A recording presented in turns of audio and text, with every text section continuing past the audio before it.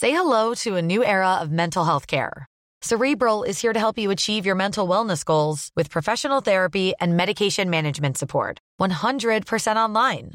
You'll experience the all-new Cerebral Way, an innovative approach to mental wellness designed around you.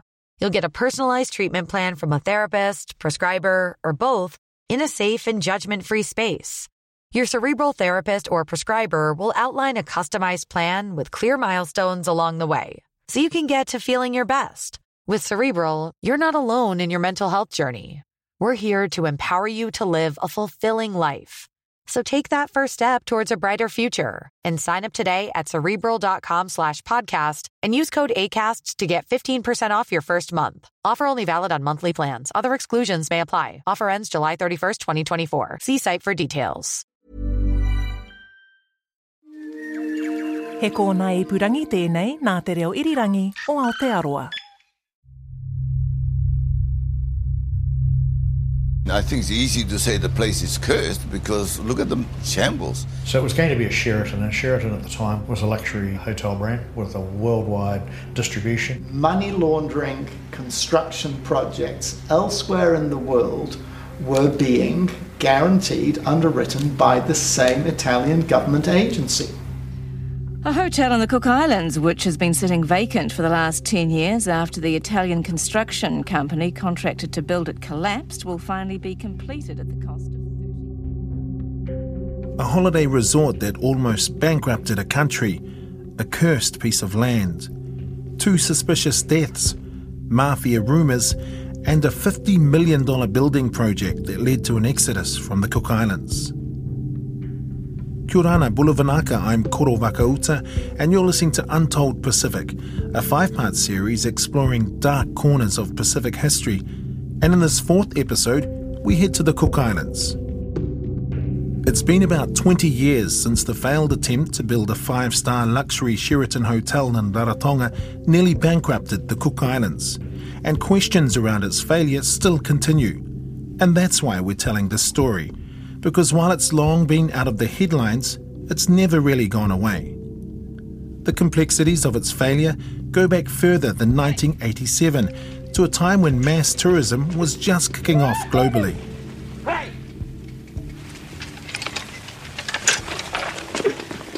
Two boys are ploughing. This is Peter Vere-Jones presenting NZBC's radio documentary Which Way to Paradise in 1970. Driving the small brown ponies between rows of arrowroot, manoeuvring the plough skillfully and vocally around the intruding coconut palms. Will they be as happy working their plot in 2 or 3 years' time, when the glitter of tourism brings the promise of easy money? Tourism was set to change the Cook Islands landscape. The question was, and still is, what impact will that have on the local economy, and who benefits? The group was declared a British protectorate in 1888, in something of a flurry to prevent French occupation. 13 years later, it was annexed to New Zealand, lying 1,600 miles to the southwest. A scheme for European settlement was set up. It failed. Basically because Cook Islanders didn't want to part with their land, which is a pretty fair call. And we'll see with the Sheraton Hotel how tricky it was to sell and rent land. But we'll get into that in a moment. The Cook Islands is an independent self-governing country made up of 15 islands with a population of around 17,500. It's in free association with New Zealand, which means Cook Islanders are citizens of both their own islands and New Zealand. So our traditional system is going to survive in a new atmosphere where everybody have basic rights. Born in Rarotonga, Yaveta Short established the first law firm in the Cook Islands. In 1978, he became the youngest ever cabinet minister in a Cook Islands government, and later moved to New Zealand in the mid-80s as High Commissioner for the Cook Islands in Wellington. In 1903, Papua New Guinea had a set of laws. The lands were allocated and no one can sell land. You cannot partition and disown your own people from owning land. So the Cook Islands copied those rules. At the time, many leases were granted to Europeans on the island. You could almost see a bit of a jack-up there with the courts allocating the lands to chiefs and families with the understanding that there would be a lease granted. Historically, land is being passed down the generations. Those who own the land can lease it out. The total land belongs to the people. Mike Tavione is a renowned Cook Islands artist and cultural icon. He frequently serves as an advisor to the government and the Aronga Mana, traditional leaders on cultural, social and economic issues. Now, ariki can be either male or female, and the reason you need to know this is because they hold the title to a lot of land. You could see them as guardians of it. And the Pāariki is the supreme chief of all. She's like an equivalent of a queen in the islands. The current Pāariki is Pātiariki Upokotini, the one who owns the land that'll soon be a point of contention in this story, so hold tight. The ariki is just a figurehead. Your land rights starts from one coast to over the mountains to the other coast. The ariki have title lands. The title land is where he lives. Spring of water, but really that belongs to everybody. In the Cook Islands, there are about 24 ariki or chiefs spread across 15 islands. So who owns the land and who has the right to lease it? And what are some of the complicated obstacles that get in the way? The land should supply the people with their basic needs: food, shelter and water.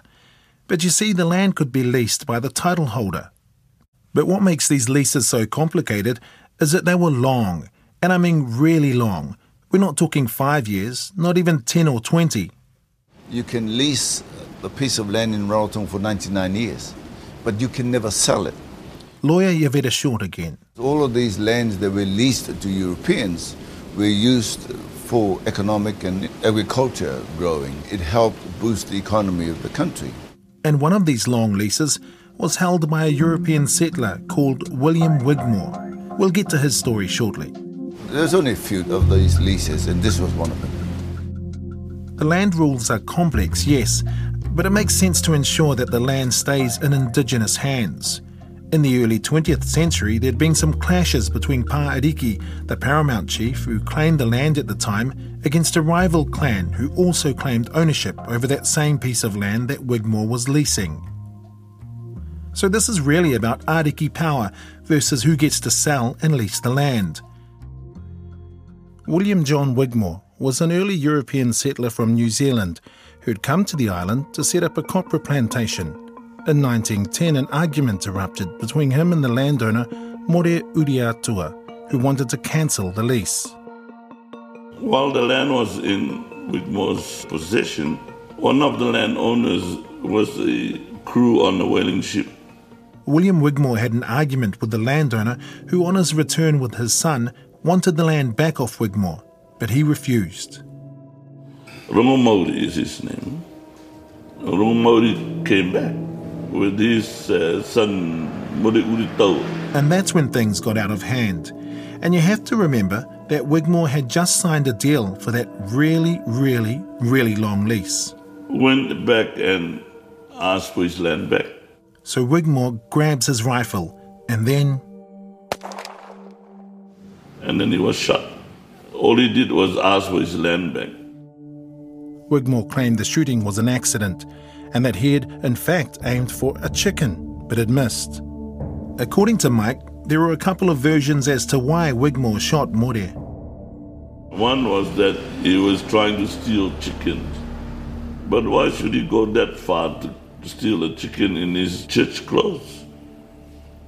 And the other one is, he was trying to peep around for Wigmore's wife. But why should he shoot her? He's an older man. Anyway, there was no court case. No one really knows why Wigmore shot More, but he served a short jail sentence, then skipped the country. He headed to New Zealand and then moved to Tahiti. And remarkably, he returned 3 years later in 1913, going back to that same piece of land, refusing to give up the lease. And that's when More's daughter Metua placed a curse on the land, which would bring bad luck to whoever tried to do business on it. That exact piece of land, years later, was where the Sheraton was going to be built. Following the shooting, land leasing laws changed. Back to Yaveta again. 1915, Cook Islands Act was passed and all the land laws of the Cook Islands was established in that one act. They limited the lease to 60 years. You cannot sell land. You cannot even will land away. It has to be succeeded. If you've got 5 kids, 5 shares. 10 kids, 10 shares. Succession of land also comes with its own set of issues, because many Cook Islanders now live in New Zealand, leaving the responsibility and care of family land in the hands of 1 or 2 family members. Now we'll come back to the story of Paariki's land, the one leased out to William Wigmore, in just a bit. Because when tourism kicks off in the Cook Islands, big ideas begin to blossom. It's going to bring new wealth and the promise of a bright future. But does that mean Cook Islands culture becomes nothing more than window dressing and performances for tourists rather than a way of life? Back to the archival audio from Which Way to Paradise. The Reverend Bernard Thorogood of the Cook Islands Christian Church. Song and dance, there is a fair amount of culture still left from the old days. Today, this is something which is going to be worked at very hard, I think, for the sake of Cook Islands presenting a faithful picture to tourists. I think it's possible to do it in a limited degree with small groups of dedicated people. But I think where you have a few really interested people, they can remember, they can act out the things of their ancestors with real interest and real appreciation.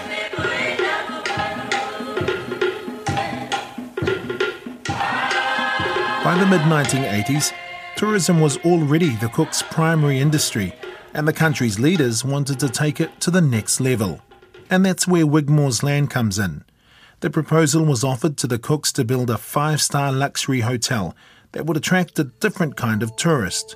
It was big, brand new, and exciting. The Cook Islands Ministry of Finance estimated in 2019 that tourism there normally makes up 65 to 70% of the local economy. That's obviously changed with COVID-19 and travel restrictions in place. But back in the 80s, when the promise of a glossy hotel was being planned, the idea was to target wealthy international travellers on the hunt for South Pacific sunshine. So it was going to be a Sheraton, and Sheraton at the time was a luxury hotel brand with a worldwide distribution, so it was going to make positioning the Cook Islands in the Northern Hemisphere relatively easily if we had a hotel like that. And someone who knows a bit about tourism is Ewan Smith. He's on the Cook Islands Tourism Board and founded Air Rarotonga in the 1970s, flying its first domestic service between Rarotonga and Aitutaki. So when a big hotel was going to be built on the island, it felt like a huge opportunity that would open doors for the Cooks. And maybe best of all, someone else would pay for it. The Italian government created an export credit scheme for its artisans and building companies, construction companies, to go out into the world and sell their expertise and materials with government-backed finance. So they came around the South Pacific offering these turnkey hotel deals. One here, I think there was also one in Vanuatu.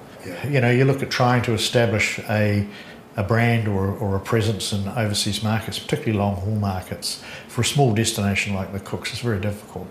If you can coattail or ride it on the coattails of a major hotel brand, it's a lot easier. The business proposition looked clear-cut, but that funding was going to have a sting in its tail. We'll see what I mean in a minute. In 1989, it was abundantly clear that those people were not going to come and stay in the 3.5-star hotels that were in the Cook Islands. Meet Tim Arnold.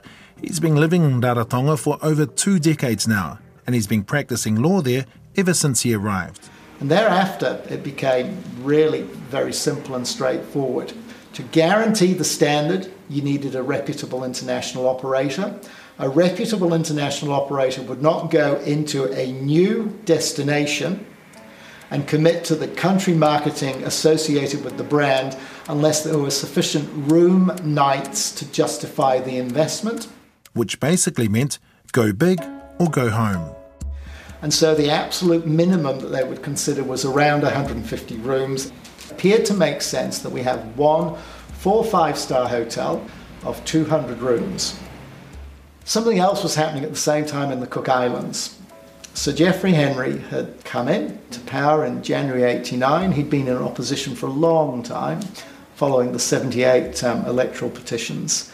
And he was a man that wanted to achieve a great deal in a short space of time. And he had some interesting ideas about how governments could and should spend money. This was an opportunity to strike while the iron was hot. Sir Geoffrey was ambitious and wanted to put his stamp on the island. It seemed like a win-win situation. There was no way the Cooks could afford to do this on their own.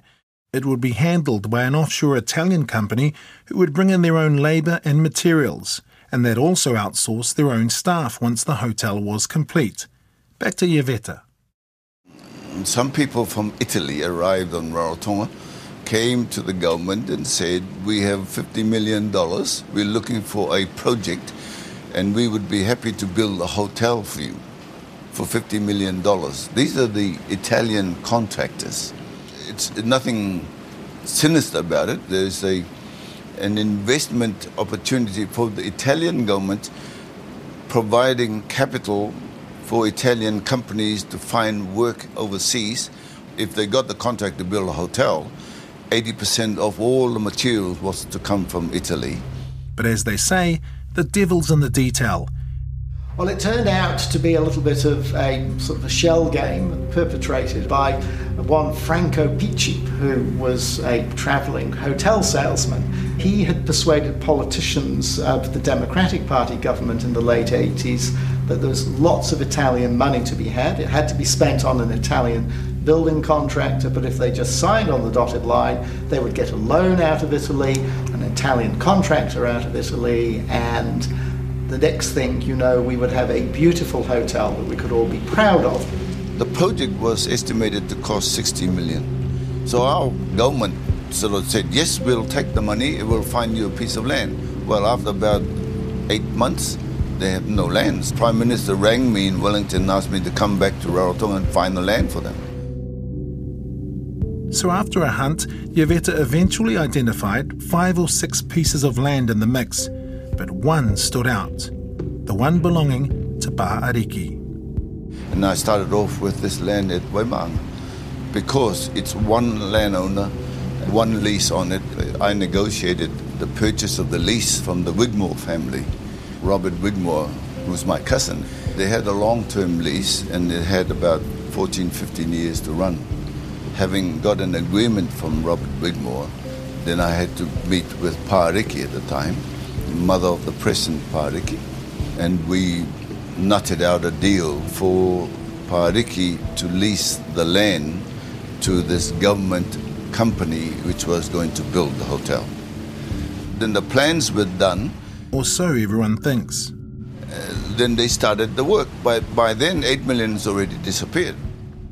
And this is where things start to get even trickier. To Arnold again. In Italy, I understand that the mafia back in those days was looking for ways to launder its money. And one of the ways it could launder its money was in the construction industry. And construction companies could make big money by building, wait for it, hotels and other large construction contracts elsewhere in the world.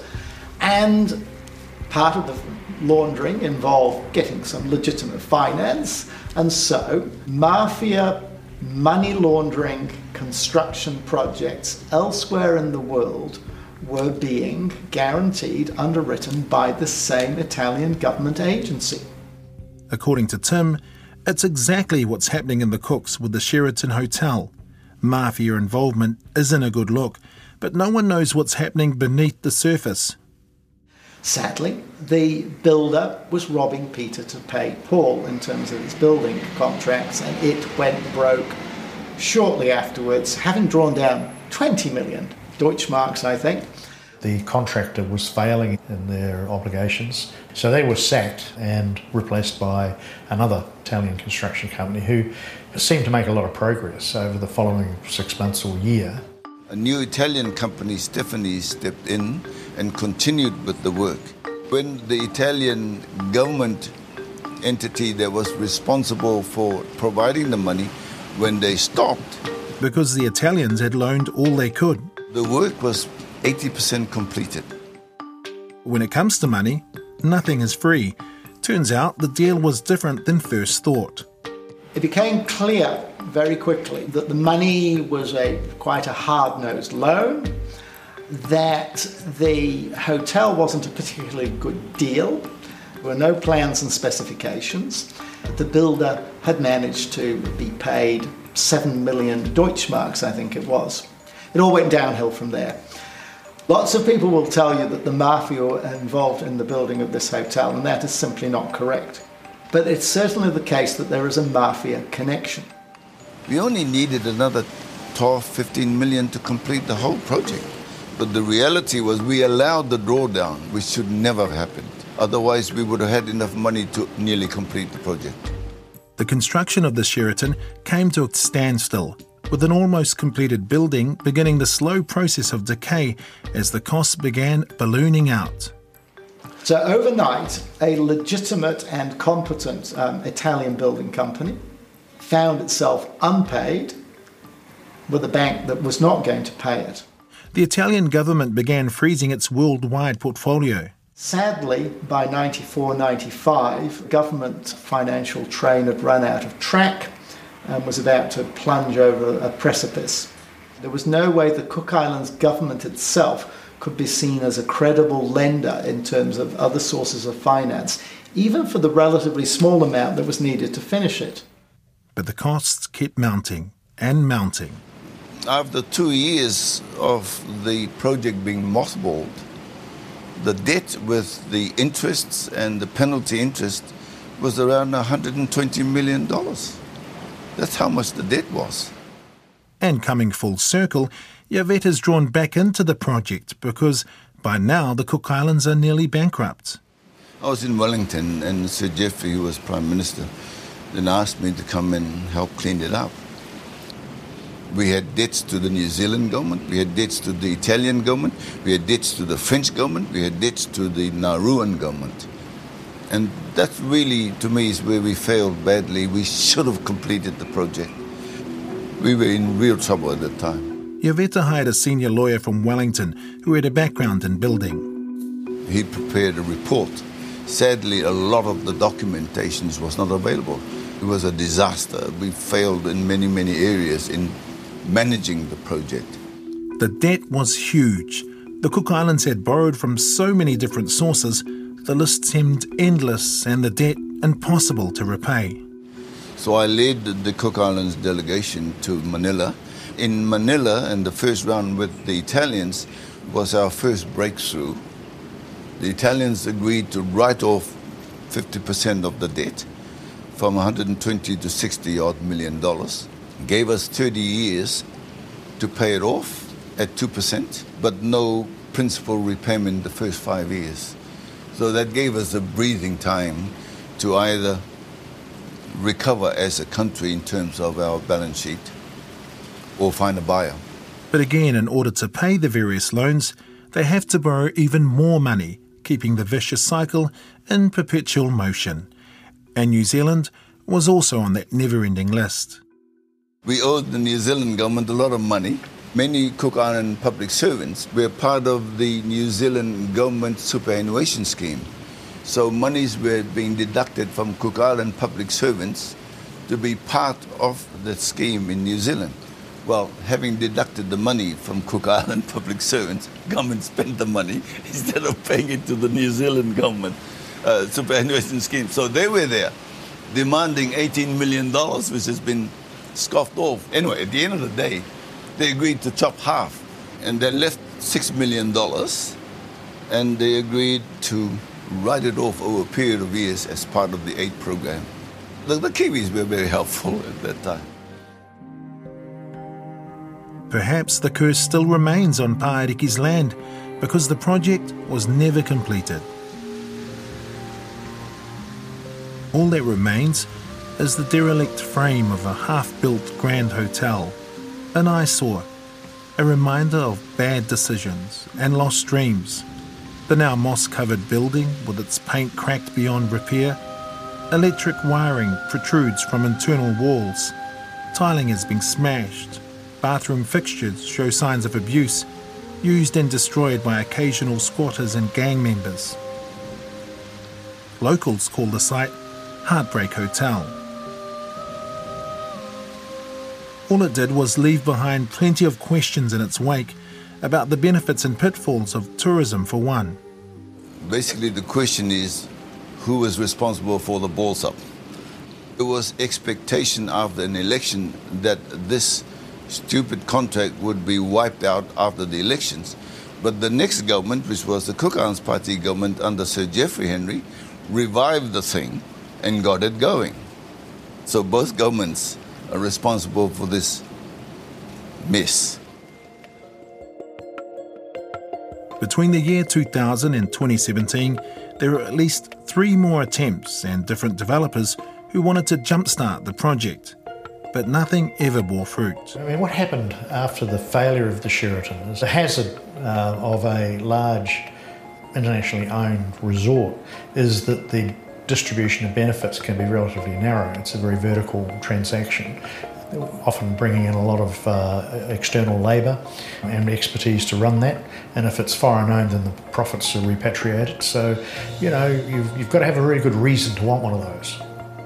Ewan says Cook Islands tourism looks very different to what was originally envisaged back when the plans for the Sheraton were in train. Today, there are a number of smaller hotels, guest houses and privately owned boutique-style accommodation catering to tourists.